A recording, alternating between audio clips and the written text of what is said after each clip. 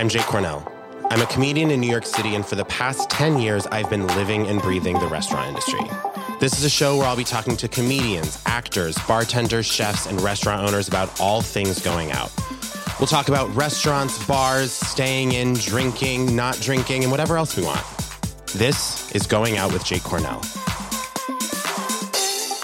Isn't this such a gorgeous photo? Oh my God. Just incredible. That's beverage heaven. Yeah, I'm looking at, so Katie really came through. I'm looking at a Sanzo Pomelo, the new flavor from Sanzo, and then the House Cola, which is my all-time favorite non-fruit sparkling beverage. That was so convoluted. Well, it's like, I was about to say all-time favorite beverage, but it's like, that's not true. Like, I can't just. It's not a calamansi. Well, it's like they don't scratch the same itch. Yeah, that's true. For me, what was, okay, here's what was so amazing with the House Cola. Like, this was across the street, and I went in because I was feeling a little sleepy, and I was like, let me get a Diet Coke to get this going for the podcast. And then I saw the House Cola, and I was like, it's caffeinated. Wait, is it? Yeah. I thought it was just flavored. Have you had it? I have never tried it. Wait, Can I try it? Oh my God. Wait, this is so exciting. Do you fuck with Coke, the soda? Thank you for specifying. I like Diet Coke. Okay, I'm no judgment if you don't like this. No, I fuck with that. That's good. Have another sip. It's so good. I'm sorry. It's so good. It's really good. Because you know what it is?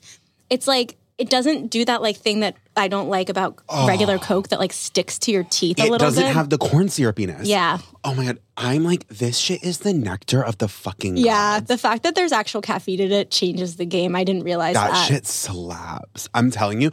But it is, I get DMs. People are like, where is the House Cola? It is the hardest beverage to find. Okay, well, at least we have this like the grocery store near my close house. Proximity. The grocery store near my house had it for 1 week. It's gone. I'm like, what's going on, guys? Maybe this is the time where you have to just start buying in bulk, sending to your house. I might actually reach out to House directly and be like, one, let me partner on this product. Like, let me be the face of House Cola. Like, I will. You'd be an amazing face of House Cola. I mean, I'm already am, like, not like, and just doing it for free. Unofficially. But also, like, let's really talk about your distribution because, like, where is it going? Is there someone who loves it more than me that's buying it all up? Like, it's hard. People will be like, where do you find the House Cola? And I'll be like, here's where I found it, but no promises it's there when you get there. I'm like really impressed with you that you're even sharing that information. Because like if it were me, I'd be like, well, don't fucking go there. It's my stash. Yeah. I wish that there was, actually, no, I'm not even going to say that. I said that on the Alyssa in Paris episode that I wish there was also a non-caffeinated version. But at this point in my life, I'm actually just like, no, I actually fuck with the caffeinated version. The caffeinated version is good. Yeah. We want the caffeine usually when we're having this flavor. Because like when you think of soda flavor, you think of like, you're doing it for the caffeine a little bit. A little bit, yeah. Like, are you someone that ever drinks decaf coffee? No, never. Because that is really counterintuitive to me. The only time I will is, I think I would do a decaf if, not even really. The only time I would entertain drinking a decaf would be if I, like, really want to drink a coffee after, like, a big meal at a restaurant to settle my stomach. Like, do you know how you kind of want to, like... Like in a little espresso moment? Yeah, but, like, I'm planning to go to bed. I guess that would be... But even still, I feel like I'm normally, like... There's been wine. There's like probably, you know what I mean? Like it's going to counteract. Have a little aperitif maybe instead. Yeah. Yeah, I don't know. I think the people that confuse me maybe more than anyone on this earth are people that do the half calf. I'm like, just commit.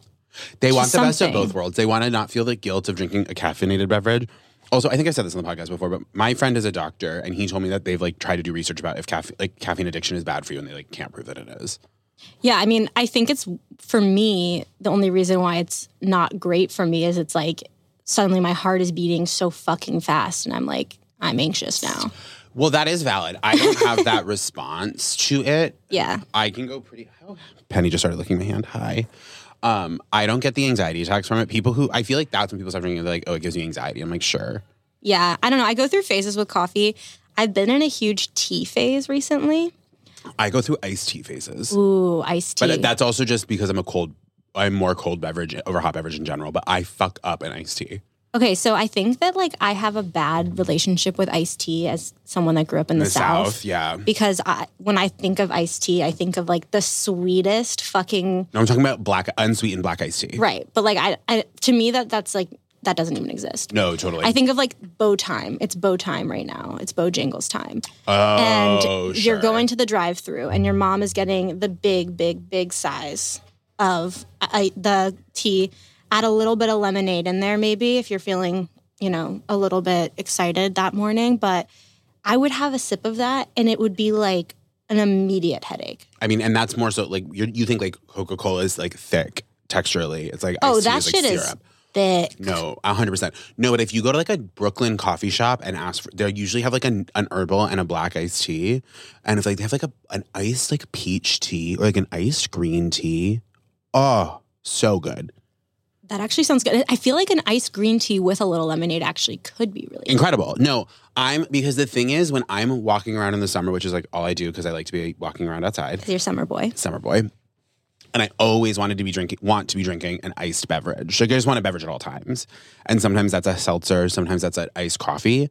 But I don't necessarily get panic attacks. Like after a few cold brews, you're like, I can't drink another cold brew. Iced tea's the perfect move. Especially like a non-caffeinated. Like a decaf iced tea, boom. You're selling me.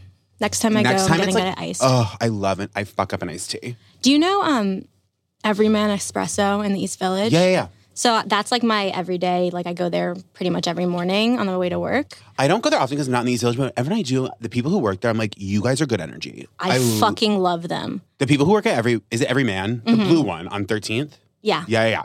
The people there are always so great. They're really great.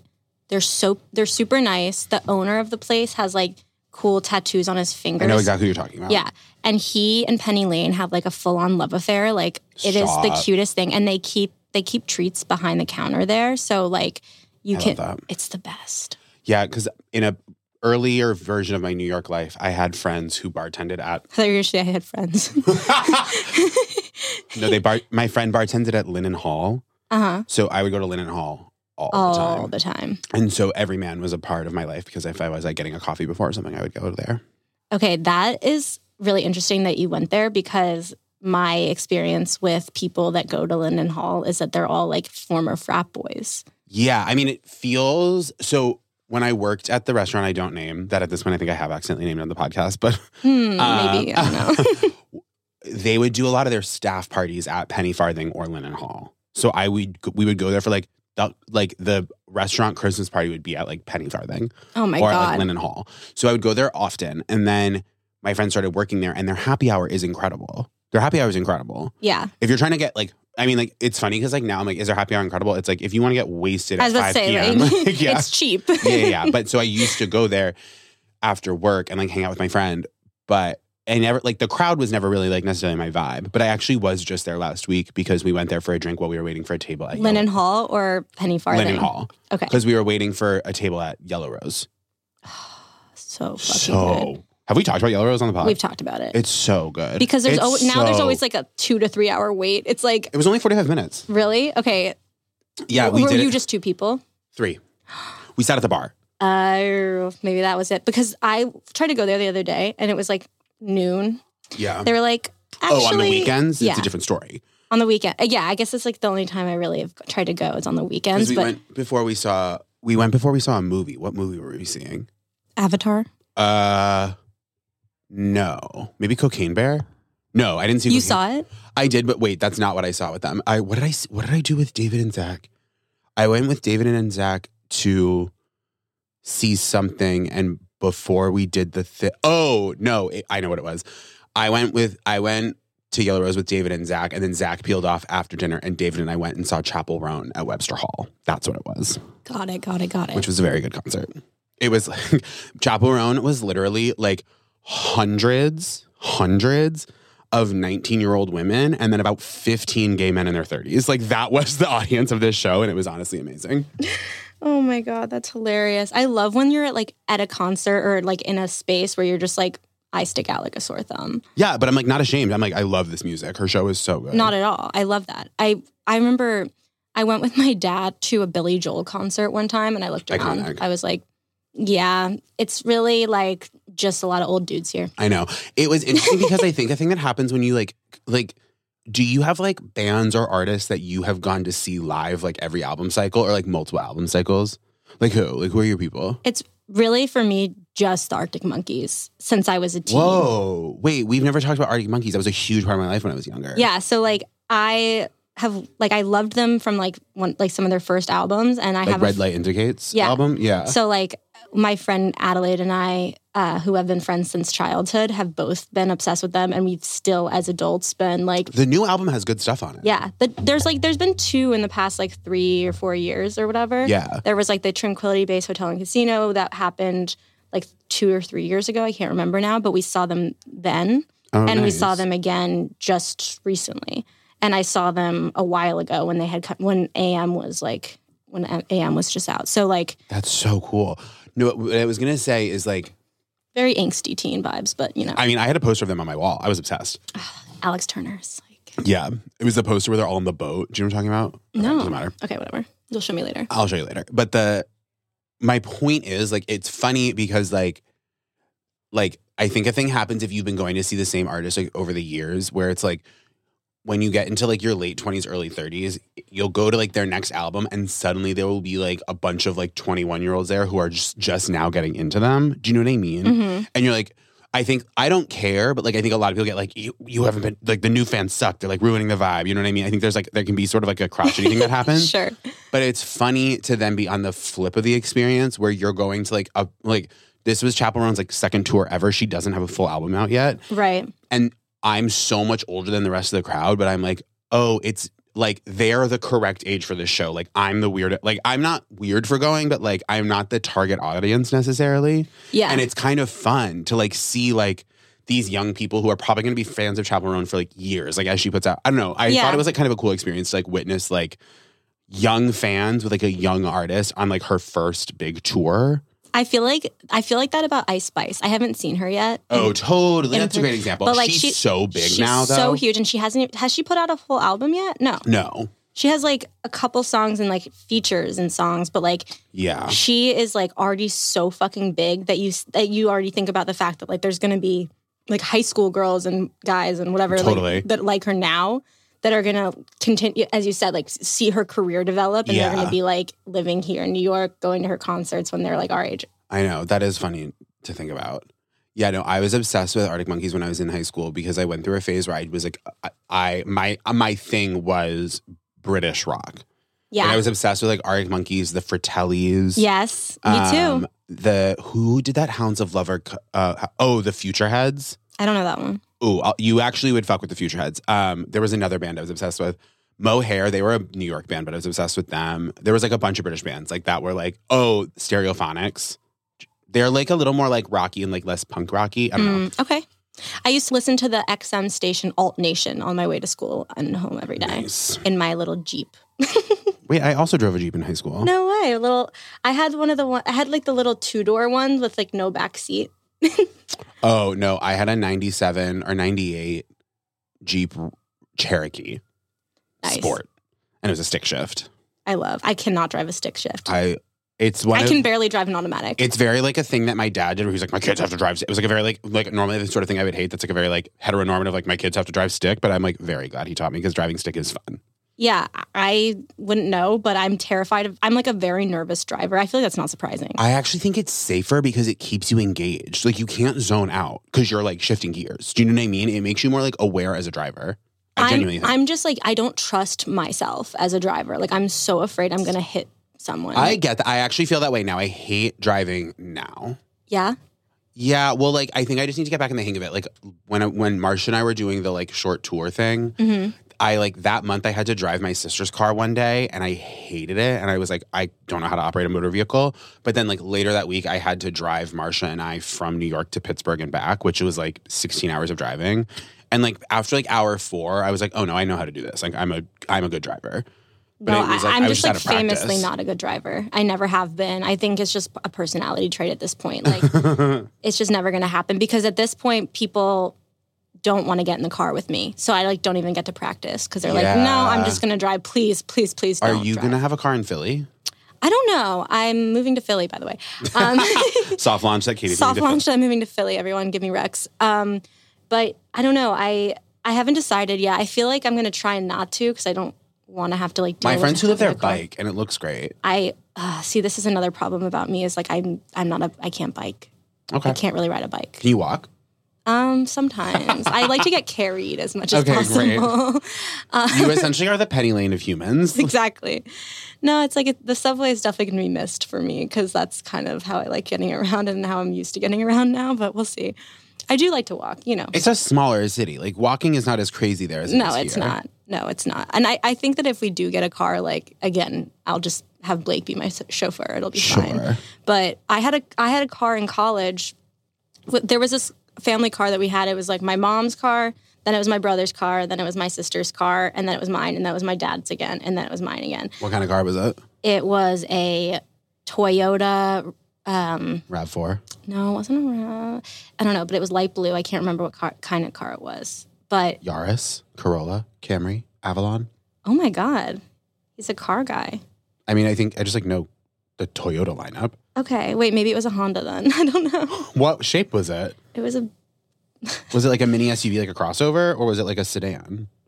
What does a sedan mean? So like, you know, the cars that kind of just like look like cars? Yeah. And then there's like the 2-door, which is a coupe, or the 4-door that's like a sedan. Like a Honda Accord is a sedan.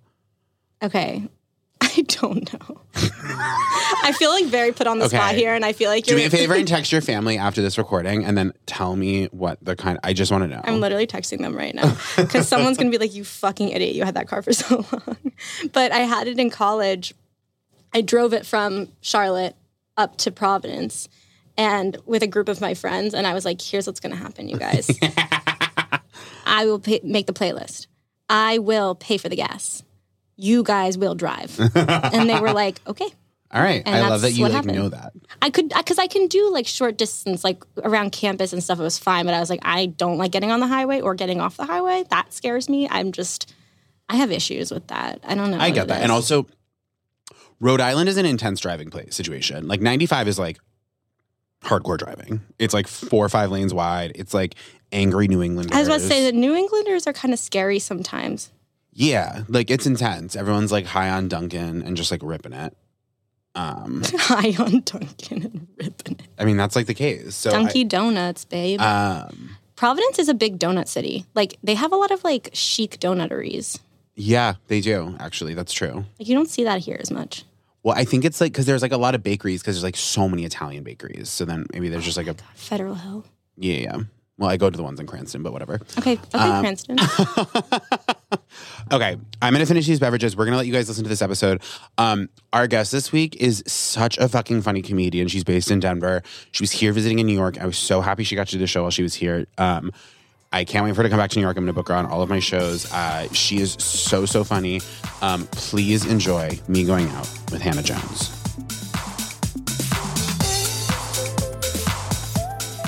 Okay, Gorge. So when did you get here? Yesterday afternoon. Okay, Gorge, did you go out last night?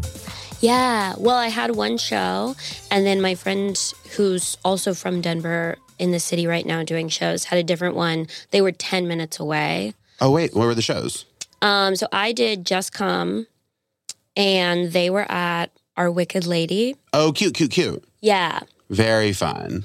So we met up at their brewery afterwards and like had a drink. Oh, very fun. Mm-hmm. Is this your first time being in New York doing shows? Yeah. That's so exciting. It is so exciting. How long have you been doing stand-up in Denver? Like 5-6 years, I think. That's amazing. What's the comedy scene like in Denver? Is it big? Is it like really small? It's like bigger than I would have ever guessed. Like definitely small compared to here. Well, yeah. But but it's so good. There's one main club in Denver that has 2 locations. And then like we have an Improv as well that's like outside of the city, and then like several more clubs within the distance. But then the indie scene, because Denver is like so brewery heavy. Right. And like every brewery, they're kind of indistinguishable. So the way to get people in the door, they like love having comedy shows. And then the people in the city just like love watching comedy. Yeah, that's cool. Because I've been watching your videos for a while, but I was like watching a bunch earlier today. And I was like, oh, a lot of your videos are from clubs. Like, Mm-hmm. and like, I was like, damn, like these look like New York comedy clubs, like the way the stage is set up and stuff. Like, and I was surprised because I think I pictured it. I assumed it would be more indie, so it makes more sense to hear that. But I guess you would assume it's like nowhere. Like, I feel like everybody goes there. They're like, oh, the comedy scene is like actually really good. That's crazy. I think because I went to college and well, it's not that I didn't think the comedy scene would be good, but I guess it's more that like because I went to college in Burlington, which always gets compared to Boulder and Denver. Like like they're considered like parallels a lot of the time. And also like so many people that go, I went to UVM. There's like a pipeline of like you graduate UVM and then you just like move to Boulder or Denver. Like, and Boulder sucks. If you go to college and then move to Boulder, that's like not a super high chance that you're a cool person. That's so funny. How far is Boulder from Denver? It's like 40 minutes. Right. And why does it suck? Okay. It's it's like it's all of sort of like the problems of Denver, but it's like extremely wealthy and like extremely white. And I mostly know it from a comedy perspective. They like hate jokes. They come jokes. Out. Yeah. And it's like, if it was like, oh, they just don't go to comedy shows, that would be one thing. It's like, no, they're convinced that they would love to come to a comedy show. And then they get to a comedy show and they're like, oh, this is so not what I had in mind. And it's like, what did you have in mind? I don't know. That's so interesting. No, most of my friends from college live in Denver, so I feel pretty good about that. You're not from Denver originally, are you? No, I'm from North Carolina originally. Oh my God, wait, this is such a parallel. Wait, really? Charlotte. Oh, nice. I'm from Fayetteville. Oh, no way. Yeah. And now your family lives in Colorado. Yeah. Oh, shit. I have tons of family in Denver. That's so dope. Your sisters? We are. Okay. What drew you to Denver? When I graduated college, I had like no money and also no idea what like people did after they graduated from college. I think a lot of people were like, well, we all go and get jobs. And I was like, what? I missed the memo. I know. No, it's actually, wait, I relate to that so deeply because like something I didn't, because like neither of my parents worked in corporate America like ever. Like that was not part of, and like no one in my family really, I guess like one of my aunts does, but like I just didn't know how like I didn't understand what the term like entry level position meant. Like I was like, I don't know how you become anything. Like that's why I worked in restaurants. Cause I was like, I know if you go to a restaurant and say like, can I work here? And then they say yes, like now you work in a restaurant. But I was like, I don't understand how any of these other things like work. Literally. I also like never had an internship. Like I don't know what that is. Like I didn't understand. I remember like when I first moved to New York, everyone was obsessed with, I was like so annoying when I first moved here because I was like working in a restaurant, trying to do comedy, so broke. And so anytime I met anyone, I'd be like, hi, how do you make money? Like I just wanted to know, like literally. I was like, hey, how much you pay in rent? How do you make money? And like, how are you doing this? Like I needed to know that. And everyone was obsessed with being like, I'm a copywriter. And I would be like, yeah, word. And then I'd be like, what is that? And it's fake too, right? Copywriter means like low-key my parents are paying my rent. Copywriter means your parents are paying rent. Nanny is one where it's like I babysit once a week, but I say that's what I do, but I actually pay my rent. This is the most iconic response I ever got. One time I asked someone what they do for work, and she said, I just think there's something more interesting we could be talking about than what ties us to capitalism. I love her. And I went, well, fuck me.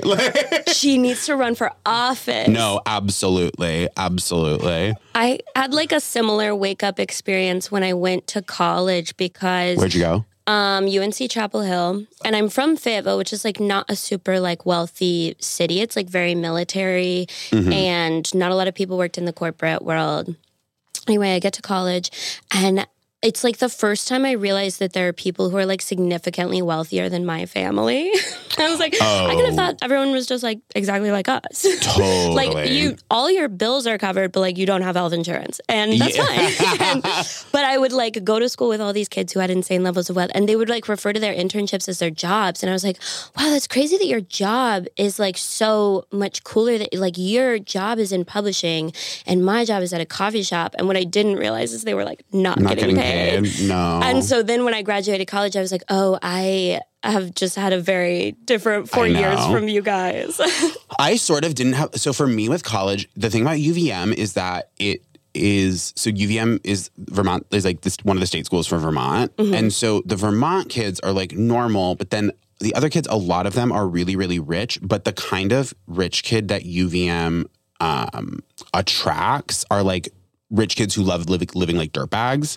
like wonderful. snowboard, ski. Like, so I was like, well, I would find out someone was rich and I would be like, they smell. Like, do you know what I mean? Like, they are like dirty, but like apparently they are like so rich. Like, and everyone wore like baggy clothes. Like, I wasn't like, no one at my school was like wearing Chanel. Like, that wasn't the vibe. Like, my college version of like wearing like Vineyard Vines or wearing Chanel or wearing anything was like wearing like Burton or North Face or like Patagonia. Like those were like so Denver. That was I mean they're so similar in that way. Sense. So it's like there's like these wealth signifiers like a little bit like towards the end of college it was also what's the one that they say is stuff with down feathers but it's actually stuff with coyote fur? Canadian goose? Canada goose. Yeah. Allegedly. Oh my god. That was like a scandal. Wait, what is it? There was like, can you Google this so I don't get arrested? There was like something where like it was revealed that the Canada Goose jackets are actually stuffed with like poached coyote fur instead of goose feathers. Can you Google Canada Goose coyote fur? Scandal. Allegedly. The first thing that came up. I'm not even kidding. Well, this is the thing. It was like a thing. I'm like shocked to the level. I'm never going to get these jackets. Well, I've never even also considered like it. $1 billion. Yeah. Am I right? I think the thing that you're right that they use coyote fur, but I think it's just to line the hood. I don't think that they lied about using goose feathers. Oh no, it's libel. You're going to get sued. Okay, edit that out. Sorry, Canada Goose, sponsor me. No, but it's like, anyway, my point is, what you're talking about, I went through when I moved to New York because I thought what my version of it was like, I knew that there were like people who were poor and I knew that people were rich. And in my mind, like rich people got to go to like Europe twice a year. Yeah. And then I got to New York and started working in fancy restaurants and was like, oh no, like rich is like spending $4,000 on lunch. And I like truly was like, oh, we're fucked. Like I could not believe how rich people were. And it like fucked me up. Like it fucked my brain up. Yeah, it really like, but something within you just like breaks, especially when you're in the service industry for a long time and you're like interfacing with those people when like you come in with like the worst day in the world and you're like so stressed. I was a barista for a long time. So it would be like, I just like accidentally dropped a gallon of milk in the back and it exploded and I have to go like mop it up in a second. And I'm like talking to this woman who like reminds me 6 times to make her drink with almond milk, even though I've never messed up. And I was like, okay, this is what, when people say like eat the rich, like they are like envisioning violent cannibalism. No, and I fully get it now. 100. It's like slaughter, clean, cook, and eat the rich. It's not a metaphor. It's like I'm hungry. Yeah. Oh, 100%. 100%. Was baristing your main service gig? Yeah. Nice. I've never been a barista, but my best friend is a barista. But I was like a bartender and a server for like a decade. Mm-hmm. It's hard out there. Yeah. Baristaing, I think, is one of the hardest as someone who's never done it, but like watching my bestie go through it. Because it's like viewed, like the pay gap between a bartender and a barista is psychotic because it's like the same level of difficulty.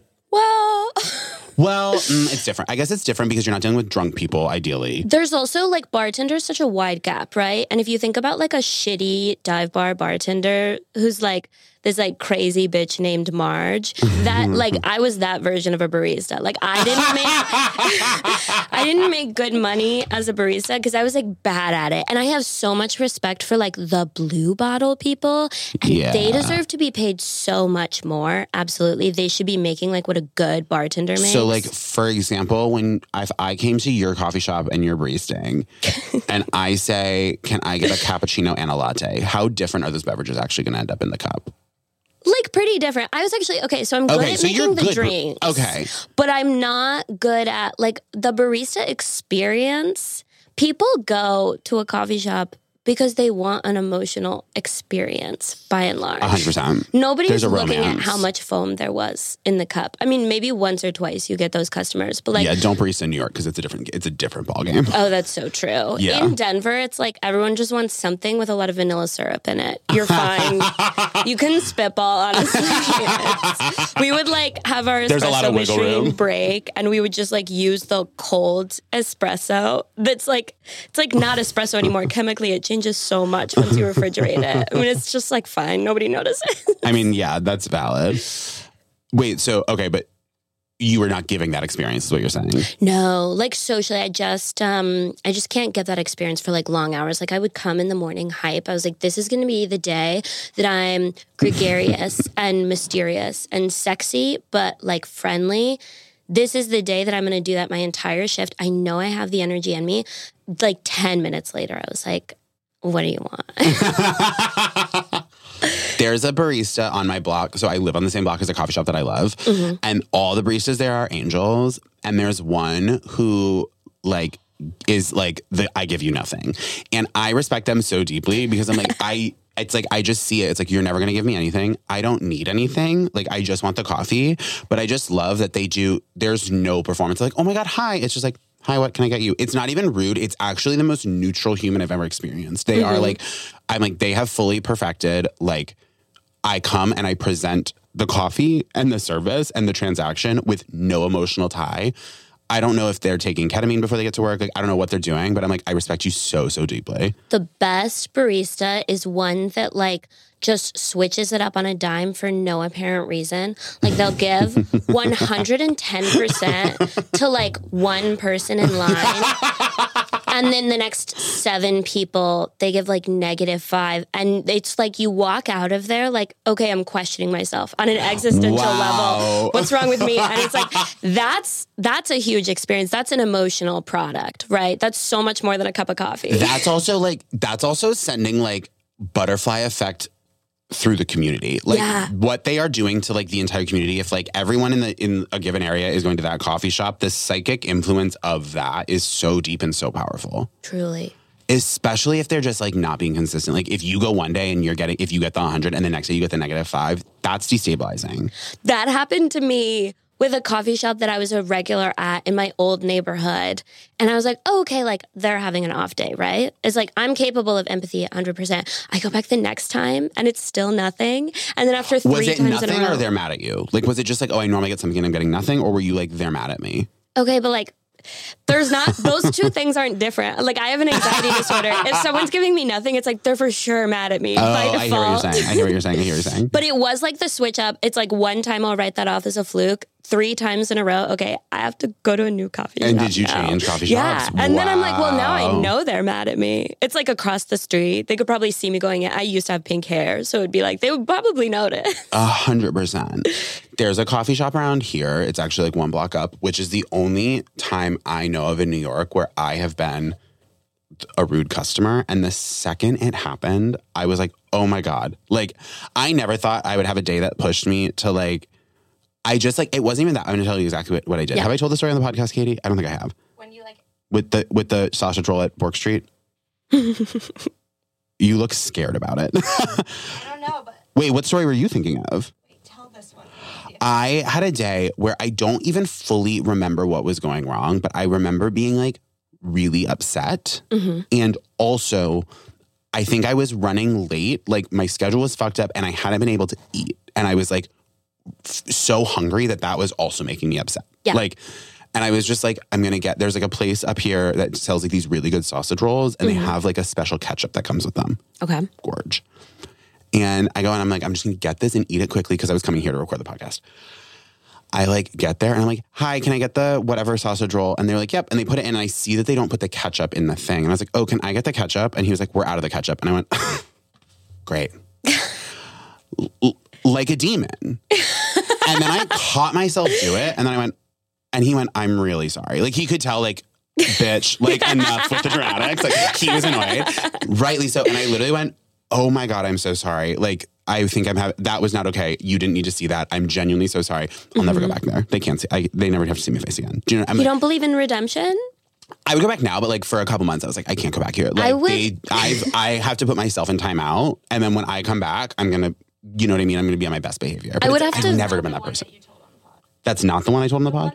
That I was thinking of is when you accidentally were like, can I have a second? But you No, that was different where my gay voice sounded rude and I didn't realize it until after. Where I was like, this guy came up, I still think about this and I have anxiety about this. It was at 5 Leaves in Williamsburg. The guy came up, he was like, hey guys, can I grab you guys something to drink? And I was trying to be cute, be like, yeah, can we get like a second? Like, just like, But I meant like That does I meant sound like so bad. I realized in the minute I like just intonated wrong. And I was like, yeah, sorry, can we just like get a second? Or like, sorry, like I was trying to be quirky and fun. And he went, yeah. Like he was like, and I was like, I'm gonna kill myself. Like That's funny because the second time you said it, it also sounded rude. I meant like how do you intonate the sentence? What I was trying to say was like, I'm so sorry, we didn't look at the menu yet. All we need is a second. Like, yeah, it's my bad. I guess I should have just said that. So I should have been like, oh my God, sorry, we just need like a second. That's what it should have been. Like, oh yeah, sorry, can we just get like a second? Like, I just didn't look. It still sounds rude. I'm so sorry. That might not be the phrase for you. You might have to switch to a different way of saying it. It's like my gay voice sounds rude. It's just like... It's just that phrase, though. Yeah. Okay, I think I just was like, yeah, sorry. I don't know. And I could tell he hated me, and I was like, this is the worst brunch of my life. And it was. It was the worst brunch of my life. Actually, no, it was wonderful otherwise, but I've actually never gone back to that place because of that. The funny thing about that is that I would have to go back later that day in my most chipper. I would have to like immediately overcompensate. Yeah. Here's the thing. The server was a hot, straight Australian man, and he's fine. Yeah. Do you know what I mean? Yeah. I was like, he can take the dig. Like, I can forgive myself for that. If you happen to be listening to this podcast, hot Australian man that worked at Five Leaves at this point, 1, 2, 3, 4, 5, 6, 7 years ago, I'm genuinely very sorry. And I hope you have not carried the vex with you. But I think we can like bury the hatchet. Do you know what I mean? Yeah. But that time I did not have rude intent. I was so happy he had come over. I just like tonated wrong. Yeah. Worst thing that's ever happened to me. No, that's so relatable. I do, like, if I accidentally say things rude so frequently, like I'll hear my own voice and be like, bitch, do you not have any control over tone and stuff? Are you not like a performer? Have you not read lines before? When you accidentally say it rude, is it like I'm feeling rude and I accidentally let it slip out? Or it's like you are feeling fine, a la what I'm talking about at Five Leaves, where I just like, you say it and you're like, oop, that sounded rude and I didn't mean it to. It's like the second that I am preoccupied but continue going around being a person, it is rude 100% of the time. Can you give me an example? Yeah. If I am like, I mean, this happens in comedy so often, but if I'm like thinking about like a set thing or just like, you know, when you show up at a show and it's like running through your set time to socialize, but it's like you also did kind of just get to work. 100%. I have to like meditate before I walk in, like, be warm, be friendly. Oh my God. Hannah, the performance starts now. You know? Wow. But it's good. It's like, it's been so good for me to know that. I literally just in Denver, like right before I left, I like had a night where I showed up to this bar that a lot of comics go to at like kind of the end of the night. And this girl like ran up and hugged me and was like, "Are you mad at me?" And I was like, "No, but like, what did I say?" And she's like, "Well, this time you like greeted me so weird." And I was like, "That is honestly such useful feedback. I know you probably feel insane right now. You're not the insane one. I get this so often. I'm so glad you checked with me." Wow. It's like rude voice. It's like accidental rude voice. Mm-hmm. That's hard. It's resting bitch personality. Ultimately, it's like I am a good person, but the good person is not default or like intuition. The good person is action. I actually think that's more respectable, that you're like doing the work. You're like doing the work. I actually think that's like I'm not joking. I think that's 100% more respectable. Literally. Someone has to work at being a good person because it doesn't come naturally to them. If someone's naturally a good person, it's like, does that mean anything at all? No, it's like not at when all. you meet a friend and they're so complimentary, like nightclub bathroom, just like complimenting the shit out of you. And it's like when you're 20, it means so much. It's like, that girl just said my outfit is giving like the universe. And then you like, by the time you're 24, you're like, that girl needs to do less cocaine. That's so annoying. I know she said that to every girl she saw in the bathroom 100%. Tonight. It's like short-term positivity versus like actually doing like good things in the world. Yeah. Yeah, at some point you need to transition. No, yeah, I think, and that's like the thing that's hard when you are on the other side of service, is being like, is this person being accidentally rude to me, or is there actual like evil behind this? And I don't think, oftentimes if you are the service person, it's like, it all just feels like evil. Yeah. Which is crazy as a person who's constantly accidentally rude. That I still, when I get it from someone else, I'm like, it's crazy that they're not naturally so warm and friendly in every moment. Yeah. And for me, what the thing that I had to get over the hardest that like I think it's just like a thing in life is like the knowledge that like there's not like, I don't want like punishment. Like I'm not like a believer in like punishment. Yeah. But it's like the thing of like, they will never know how this affected me. They will never know that this was rude. They will never know that this hurt me. You know what I mean? Like that like lack of like, I just have to take this and then it will have it like this experience lives and dies within me. See, my favorite thing to do when I was a barista, if someone said something even a little bit too rude, of like crossed my line of like, you're a rude customer, I would do the most manipulative shit. I did make someone cry once at work, but moving on. I would start groveling to a degree that was extremely disproportionate to what they had said. I would be like, in a full customer service style, I would be like, I fully understand the fact that we are out of almond milk today is really unacceptable. And for you, it's like you trust us to have the ingredients for your drink. And today we didn't deliver that for you. And I keep going until I can see in their eyes that they feel bad and stupid. And then I would be like, so whatever we can do to make it up to you and earn back your business next time, like, we are prepared to do that. I'm nauseous, and this is a role play of that situation. I would literally never go back. Yeah, it's. I mean, it's genius. It's genius. Like I'm like applauding you. It felt really good. Like looking back on it, it's like it was never that serious. The real answer was like I needed to not be working that job. Some people are good at that job. They need to be paid more. But like, I needed to get out of there. I should never have been interfacing with customers for 40 hours a week. Yeah, I think that's when a lot of people get out is like when you realize like, oh, this has become I'm now a liability to this business and a liability to myself. Mm-hmm. And like, I have to go, even though it's the other people that are in the wrong. Part of this job is dealing with that. Yeah. You shouldn't have to, but that's the reality of it. Mm-hmm. And once you lose that capability, you have to go. And it sucks because it's like you have to figure out how to make money. But it's like it starts to kill you. Yeah. Mentally kill you. When did you get out? 2 years ago. Yeah, 2 years ago. How is going out now that you don't work in the service industry? Well, so when I was in the service industry, I didn't make a livable wage. And then during the pandemic, they like cut our hours and was really struggling. And then I got a job that is a livable wage. So I also just like experienced being like eating food. Yeah. Financially safe for the first time. Uh-huh. And that has changed going out so much. Yeah.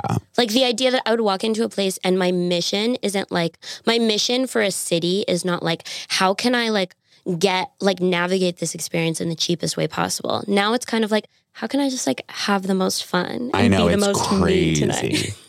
It's actually crazy. Yeah. It changes everything. 100% it changes. How old are you? If you don't mind me asking? 28. Okay, gorge. Yeah. That's kind of like the age where it started to shift for me as well, where I wasn't like every week being like, oh, I have no money, like, but I need to have a social life. How do I navigate this? Like, and knock on wood, that fear never goes away. But like, it changes everything on such a fundamental level. And I think that's like going back to what we were talking about earlier. I think that's why. I think it's as much as it sucks, it's important because I think that is why like the rich kids in college and like in your early 20s are like losing their fucking minds because there's no hustle for the fun. Yeah. They just have access to it and they're like, well, I could, if I wanted to go and buy 100 drinks every night and black out, I could. So maybe I should try Coke. Do you know what I mean? Literally, especially with those drugs, because like there is a window of time where you're experimenting with drugs where you don't necessarily have all of the knowledge of like what your dosage should be or anything. 100%. And the limiting factor for me was always like, well, I can only afford 1 tab of acid. So that's what we're doing tonight. And thank God. Thank God. I remember literally like at this point I've tried them all and like I know which ones I like and what I don't. And I don't like most. Mm-hmm. I'll do a couple here and there. I vividly remember when I tried Coke, I was like, I'm not afraid of getting addicted to this because it is actually fiscally impossible. Like the funds do not exist. Like I know for a fact I cannot afford enough Coke to get addicted to it. And therefore I feel comfortable trying. Yeah. Like I vividly remember thinking that, and that was kind of true every time I did it. The Coke of all the drugs is the one I think is the worst. I hate how it makes me feel. But like Same. When I did it, every time I've done it, I'm like, well, there's no world in where I can get addicted to this because I can't afford it. For me, most of the time that I have done Coke, it has been provided for me. Yeah. And that is such a problem. Yeah. But it is also, it's like if I had access to that, none of my friends did it in college. If I had access to that at 18 or 19, when I was trying all the other shit, I would have like no friends. Like, thank God I was just kind of old enough that I did Coke like a few times. It was like a weird year. And I was like, oh, this makes me the worst person in the world. Yep. The next day, I'm like, oh no, I was the worst person in the world last night. Oh my God, how rude are you on Coke? Well, no, literally, honestly, I don't even know how rude it is. Mostly just annoying. I'm annoying. We're all annoying. Like I'm not the uppers make you annoying. Yeah. And I'm not the best with social cues to begin with. I was homeschooled. Were you? Yeah. All the way through? All the way through. Wow. I think you're the first homeschooled guest.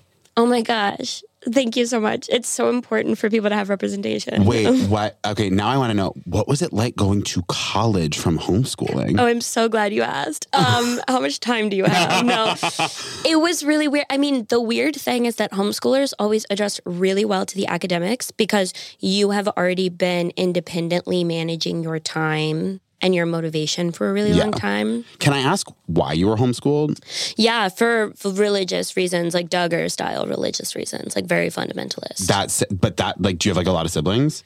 I have 3 older siblings. Okay. But like where I come from, my mom was like made fun of for having such a small family. Oh, whoa. Because like 8 or 9 was like the sweet spot. 12 was like a lot, but like 8 or 9 was like, come on, just like have 8 kids. Why do you only have 4? So the fact that you're the youngest of 4, it's like you're boring. Mm-hmm. Wow.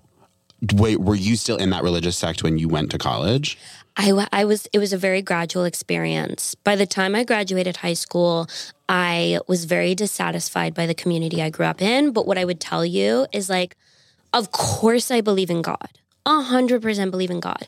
I just believe in him as a very different way that I think women should be able to like have their own like financial decisions and like not be abused by their husbands. You know, like that's what I think. And I think women should be able to go to college and stuff. And but people were like, she's being rude. Well, I was made fun of so much. They called me feminazi when I was growing up, which is like so insane looking back on it because it was like the most low level like white you feminism were literally saying that I was like men shouldn't hit their wives and they were like feminazi. Yeah. They're like, well, it's kind of a man's choice whether he wants to hit her or not. So no, I make light of it because I'm from that community. It does have an abuse problem, but that is awful. Yeah. But going to college, it was really strange coming from such a sheltered upbringing and meeting so many like different types of people. I just had a lot of learning to do very quickly about like how to be a person and like self-discovery and also like how to be a good citizen of the world. It's like, oh my God, racism exists. That's an entirely new concept to me. Because I'm sure that community you were in was homogeneously white. Yeah. Yeah. That must have, wow. So it makes 100% sense to me that you became a comedian. I have like that level of like observation of society to then be like, I have to navigate this. Like, yeah. It makes sense that you would be a very funny person and a comedian. There is like a strange number, like there are a lot of homeschooled comedians and we keep it under wraps because that's so funny. Wow. How do I word this? Like when you got to freshman year, were you like an outsider because you were so different or were you really good at like kind of masking it and being like, I'll be normal like everyone else and then figure this out kind of on my own time? I thought I was really good at masking it. I was also kind of like one of the more socially normal homeschoolers in my like high school community. Like people would comment on it. I was like fun and bubbly or whatever. It's so crazy to be in a community of people that are homeschooling their kids and being like, you're really normal for what we're doing to these kids voluntarily. Like literally. The acknowledgement that we're fucking these kids up is so crazy. Because my mom. Oh my God. My mom is incredible and like the exception to a lot of the negative things in our community. Mom, incredible. Still a part of that community? No. Wow. very much also gradually got out on kind of like the same time span I did. We had a lot of growing that we did together. That's beautiful. He was so beautiful. But so I was like, oh, I'm fun and outgoing and bubbly. And like, I remember specifically like one of my best friends in high school had a crush on this guy. And she was like, he was also our friend. She's like, we're going to like hang out together and like go to McDonald's and get smoothies and like, can you come? Because whenever you're around, the conversation's less awkward. And I literally remember when I graduated high school, I was like, oh, I'm the socialization queen. I have the charisma. I'm the one who keeps the conversation going. And I get to college, and that was the first time where I was like, oh, fuck, I need to like start telling people I was homeschooled so they don't think there's like a worse reason for how I am. Oh my God. Can you distill what things you were not good at? Greetings has always been like a huge struggle. Okay. That sounds so weird. It took me a really long time to figure out that if you see someone that you know, no matter what the context is and how surprising it is and what else you have going on, you do kind of have like a moral friendship responsibility to like acknowledge them and like stop for as long as you both want to stop and like talk to them. So like you... No, I don't know that everyone feels that way. I think most people do. Oh, like you're just talking like blanking a friend in the store. And you know what? This might be a South versus like New York City thing. That's probably a mixture of it too. In the South, that was like a social pattern that people would keep being like, oh yeah, I like saw you on the quad and you like iced me out. And I was like, I mean, what? We weren't going there specifically to meet each other. Was I supposed to? And I... Over time, were you like not even looking at them? Like, or was it just that you were waiting and not? I would usually pretend not to see people, or if I... Okay. But I would also be kind of like peeking at them in the corner, like I hope they're not seeing me as well. But I was just so you so would have weird thrived with in stuff New York. like that. I feel like that's a New York thing a lot of the time. That's my favorite thing about coming here is like not making eye contact with strangers, not saying stuff to strangers that often. Having headphones in the whole time. Yeah. There is a song and a dance because I do think that New York gets like a bad rap too far that way where people think like no one's looking at each other, no one's connecting. And it's like, no, when we need to connect, we connect. Do you know what I mean? Like I almost got hit by a car the other day and I like looked at, that's like a bi-weekly occurrence. Like it just like, not like in a bad way. It was just like this guy like ran a red light and almost hit me. And I like made eye contact with a woman where she was like, Jesus. And I was like, yeah. And then we just kept walking and it's like, see, there is community here in like the moments where I need to. But had that car gone, did I need to make eye contact with her? No. But then something happened, so we did. Do you know what I mean? Absolutely. And I think it's nice to, when you see someone in New York, you'll make eye contact, but there's like a knowing of like neither of us have time to stop. Yeah. And that's fine. Unless it's someone that you maybe haven't seen in a long time. It's more functional. Yes. It's like you just look at people and communicate with them when you have something to communicate. Yeah. Okay, so greetings was one of the things. Were there any others?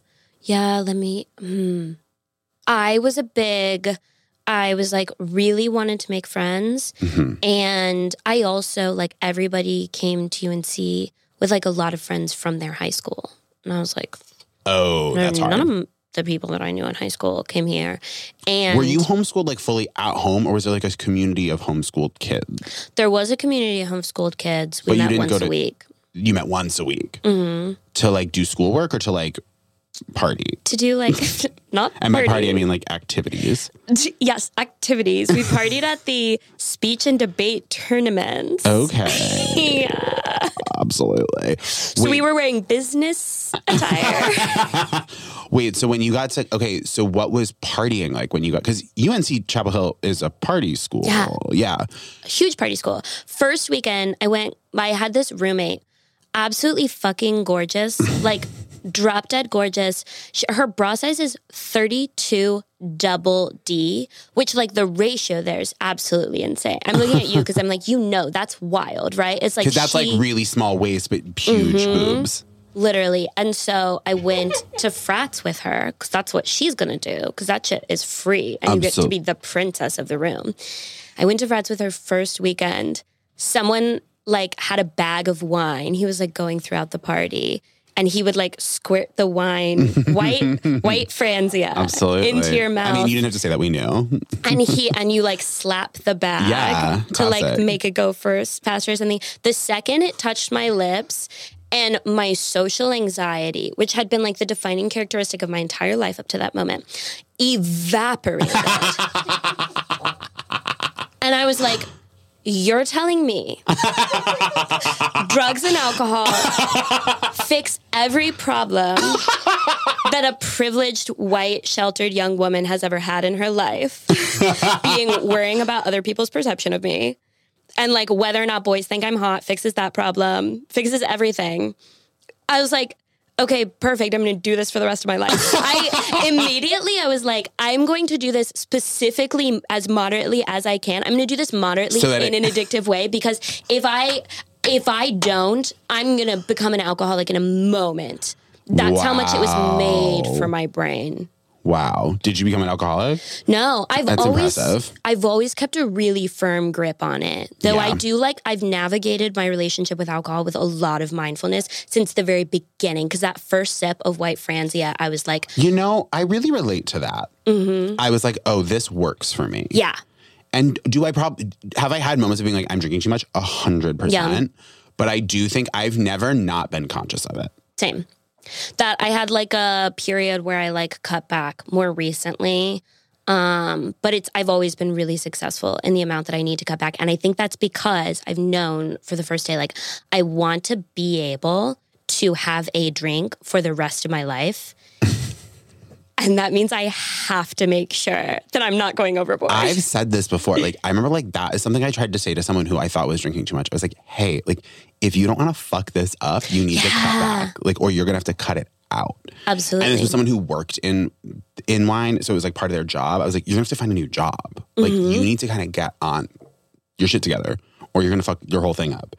And I think it's like, I feel like this has come up a few times in the podcast because I think oftentimes like alcohol gets talked about in black or white terms. Totally. Because obviously it's like, yeah, cutting it out would be better. Like, I get that. But it's like also like if you don't want to, we can talk about like being mindful of it within the scope. And I think that's helpful. Well, and my boyfriend's sober because he did have to cut it out of his life. Respect.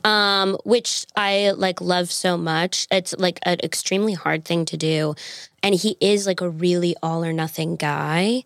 And so moderation just would have like never worked for him. And he like loves the choice that he made to go sober. He's not like one who like everybody has to, but like he is a little bit like truly loves that choice. And I have always been like, I am so good at cutting back because I don't want, like when I have this like dream, I'm like imagining myself when I'm 40 and like, or I guess 50 or something, because I'm like imagining myself with like long gray hair and like very chic older woman with like lots of bracelets on for some reason. Absolutely.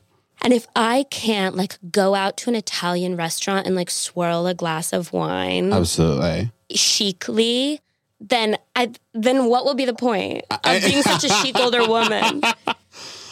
Yeah, it is interesting. Like, I feel similarly sometimes where I think about, like, I don't feel like I don't, like, need alcohol for any of the things in my life, but it's like there are those moments where it's like, well, I want the glass of wine for that moment. Do you know what I mean? Absolutely. If it's not there, would I cry? No. Would I be devastated? No. But I don't want to fuck up my life and then not be able to have it. I think is like the line I land on. Every time I pass on a drink, I'm like, I'm doing this for her. Every time I like go home early because I'm like, I'm not sure if this night's going to continue to get better. And I want to like leave them wanting more. I'm like, I'm doing this for her. The thing I'm bad about is not even so much drinking as it is staying in. Yeah. I'm not like a home person. Mm-hmm. I stayed in last night and Congrats. It was like literally, thank you. It is like such a conscious choice for me to not go out and like find something to do because between like doing comedy, working in restaurants, like I can find an activity. Like I can go visit one of my friends at their restaurant job. I can go see a show. I can go try to get on a show. I can text a friend and see if they want to meet up for whatever. I was like, you have been so social and hang out and you actually have a little bit of work to do. And also you probably need to recharge. And I have such this fear that I'm going to feel antsy and not be able to like fall asleep and just be up all night. And then it's like, I stayed in last night. I was like texting my friend from 7 to 9, like about how antsy I was feeling about like not being, and it was literally not alcohol related. It was like about being out of the house, like feeling very much like I think it's a New York thing too, but I feel like you probably feel it in any city where I'm like, everyone's hanging out without, like everyone, I'm the only person sitting inside their apartment right now, which is like so patently false, but I really feel that way. And then come 10:30, I was like, actually, I'm sleepy. I'm going to bed. I like went to bed and it was not, I got a hard 8 last night. And it's like, yeah, it's not that bad. Like I have such a fear of it. And then once I get there, it's like literally fine. It's just the buildup. I have literally the exact same problem. And it is a little bit a New York thing because in Denver, it's like a lot less social of a city. We go to sleep way earlier. Like even if there is a night out, it's rarely like a long one. And that has helped me so much because I can only enjoy a night in if I know that like nothing fun is happening.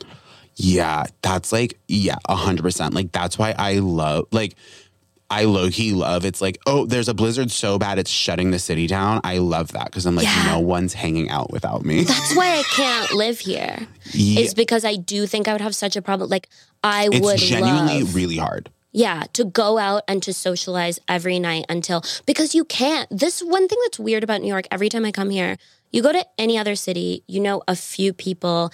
It's like, well, maybe one night they'll make like dinner plans with you, whatever. I come here, I know like a few people, they all want to hang out.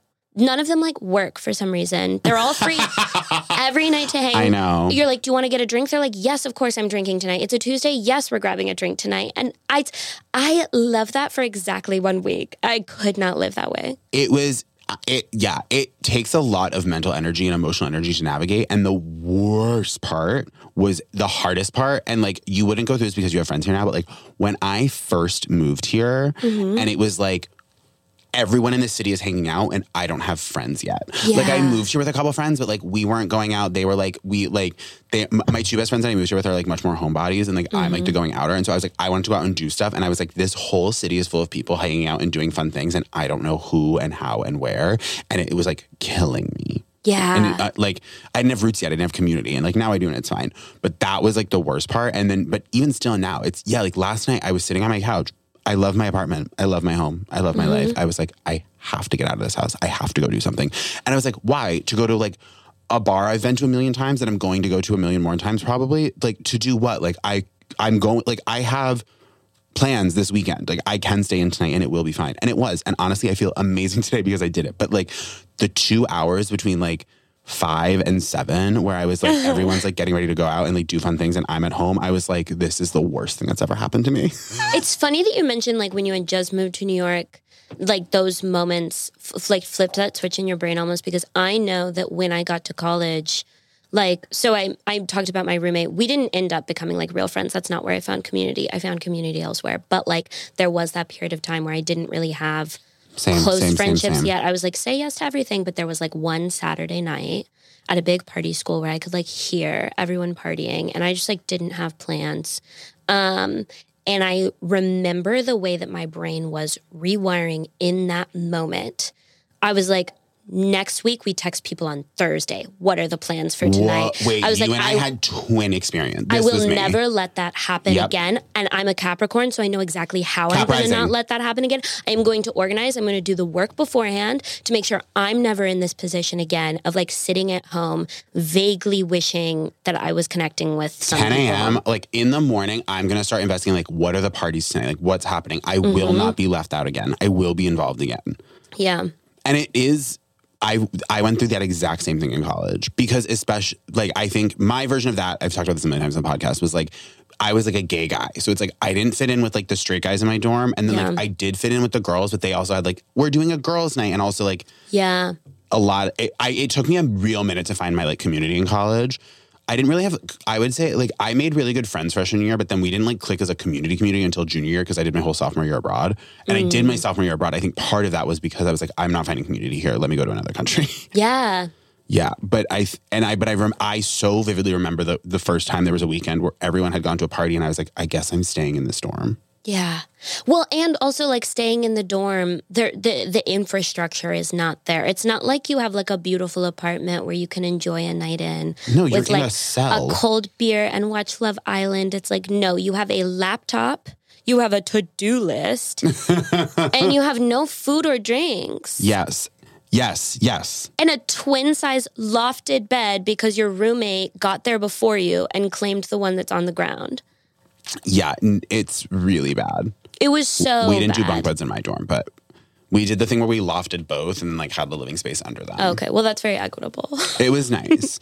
It was nice. No, my roommate got there and claimed the regular bed. And I was like, we're not gonna like fight about this. That would be crazy to like start off the year on that. I was like, such a power move. And I was like, your boobs are huge. You're capable of like asking for what you want. You're like a fully new species of person. I've never had met a girl with boobs that big. Is she like a Fox News anchor now? Like, what does she do?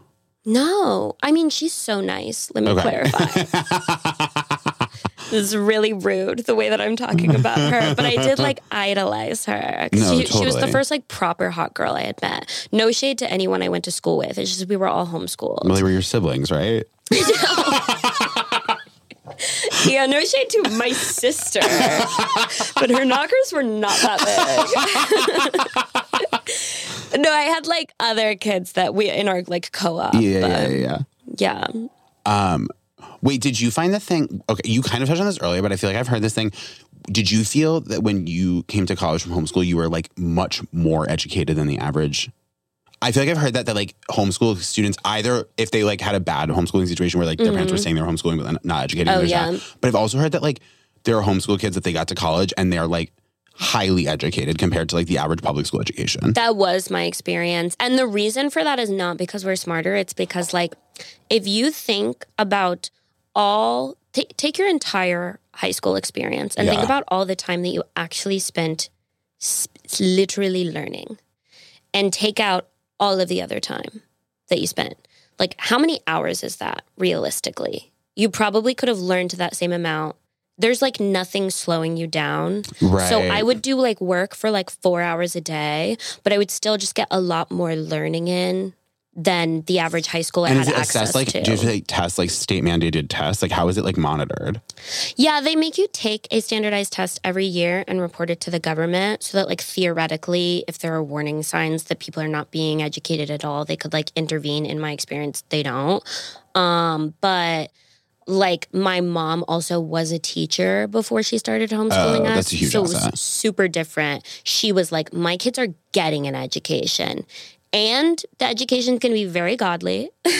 Like, I'll be honest, like, I didn't get a ton of education about, like, evolution. But that was kind of the only hole. Sure. Like, reading, writing, arithmetic was, like... And I also, like, from a pretty young age, we had a conversation about, like, do you want to be on a pre-college track? My parents were also really good with, like, preparing us for the fact that at 18, we were, like, fully independent. Yeah. Which is a very Protestant thing. And also why, like, it was so confusing to me going to college and finding out that, like, other people were still getting money from their parents. Yeah. I was like, mine will take me out to dinner when they're here. They might fill up my car if we stop at a gas station. Yeah. But, like... I mean, I know people, it's crazy, the different experiences, because I know people who have never once paid their own rent. It's so bonkers. I know. I mean, God bless them. I'd take it if it was offered to me. Yeah, I think it would be bad for my brain. Yeah. I do really need stakes to... I'm one of those people where I'm like... It's the Capricorn. I'm so busy and I'm so overworked. But if I worked even a little bit less, I would be so bored. No, it's the Capricorn, 100%. And like my favorite activity is like complaining about how busy I am. That's like the most fun part of my day. I know. It's so... I mean, it's the saying thing. I'm so bad at doing nothing. I'm so bad at doing nothing. Yeah. Yeah. I can't handle it. How are we on time? Oh, it's time. I've sensed it.